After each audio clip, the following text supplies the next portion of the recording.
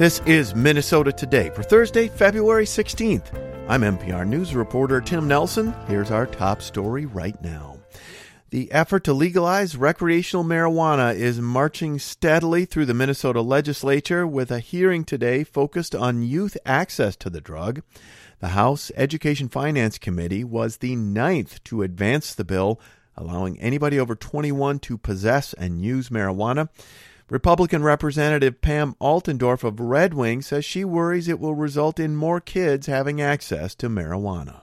From a standpoint of do no harm to our children, I do not support this bill, and I do not see how we as a state legislature should be putting so much energy into legalizing marijuana right now. Should not be a top priority in Minnesota. But DFL Representative Zach Stevenson of Coon Rapids says prohibiting the drug hasn't kept it away from children. It is not difficult if you are a young person in Minnesota who wants to consume cannabis to get cannabis. So if your goal is to keep cannabis away from young people, the current system is failing. The bill has a handful of committee stops left before a House floor vote. And lawmakers in the Minnesota House this evening are set for a floor vote on a proposal to let workers earn sick and safe time.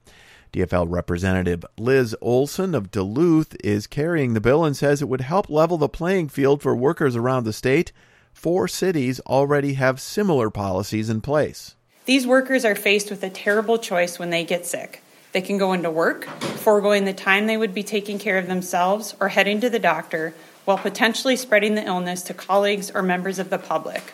Or they can stay home, but they know that doing so could mean they can't pay bills on time, buy groceries, or worse, put their entire job in jeopardy. Under the plan, workers would be able to earn an hour of sick time for every 30 hours worked.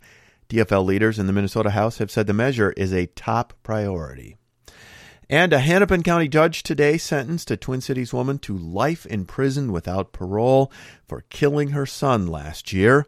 Matt Sepik reports. A jury last week convicted Julissa Thaler on account of first-degree premeditated murder in the death of Eli Hart. Thaler killed the 6-year-old with a shotgun on May 20th amid a custody dispute with his father. Nikita Kronberg fostered Eli for 11 months before a judge returned the boy to Thaler despite concerns about her mental health and substance abuse. In court, Kronberg said Eli was the same age as her son Reese and the two were close. Reese has said many times how sad he is that Eli is gone and how much he misses him. He thinks about Eli every day. He tells his therapist that Eli was a great friend and cousin. Eli's stepmother, Josephine Josephson, says she's hopeful that a civil suit the family filed against Dakota County Social Services will bring major change to Minnesota's child protection system. That's NPR News reporter Matt Sepik. And here's what else we're watching. People calling for tighter gun laws rallied at the state capitol this afternoon. Advocates talked about the frequency of mass shootings and other gun violence, and legislators told the crowd they will deliver gun safety legislation this year, while Democrats are hoping they can pass new gun laws now that they control the legislature in the governor's office. Their slim 34-33 majority in the Senate could make it difficult. And state officials are reminding more than 1 million Minnesota frontline workers who got state payments to reward their pandemic service that those bonuses are federally taxable. The frontline bonuses that went to healthcare workers, grocery store employees, custodians, and more were for $487.45 each. That payment is not subject to state taxes, but is considered income for federal purposes. The IRS gave specific dispensation last week to taxpayers in 21 states that made special tax rebates or disaster payments last year. Minnesota was not among them. In sports, the Timberwolves host the Washington Wizards tonight in Minneapolis, and Twins pitchers and catchers have begun workouts at spring training in Fort Myers, Florida. The team's first preseason split squad games are a week from Saturday. In weather, it's going to be clear and cold tonight with lows from 10 below to 15 below zero in northeastern Minnesota and 0 to 8 below in the south.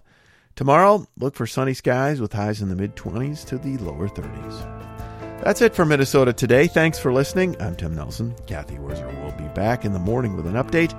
Until then, stay healthy and stay safe.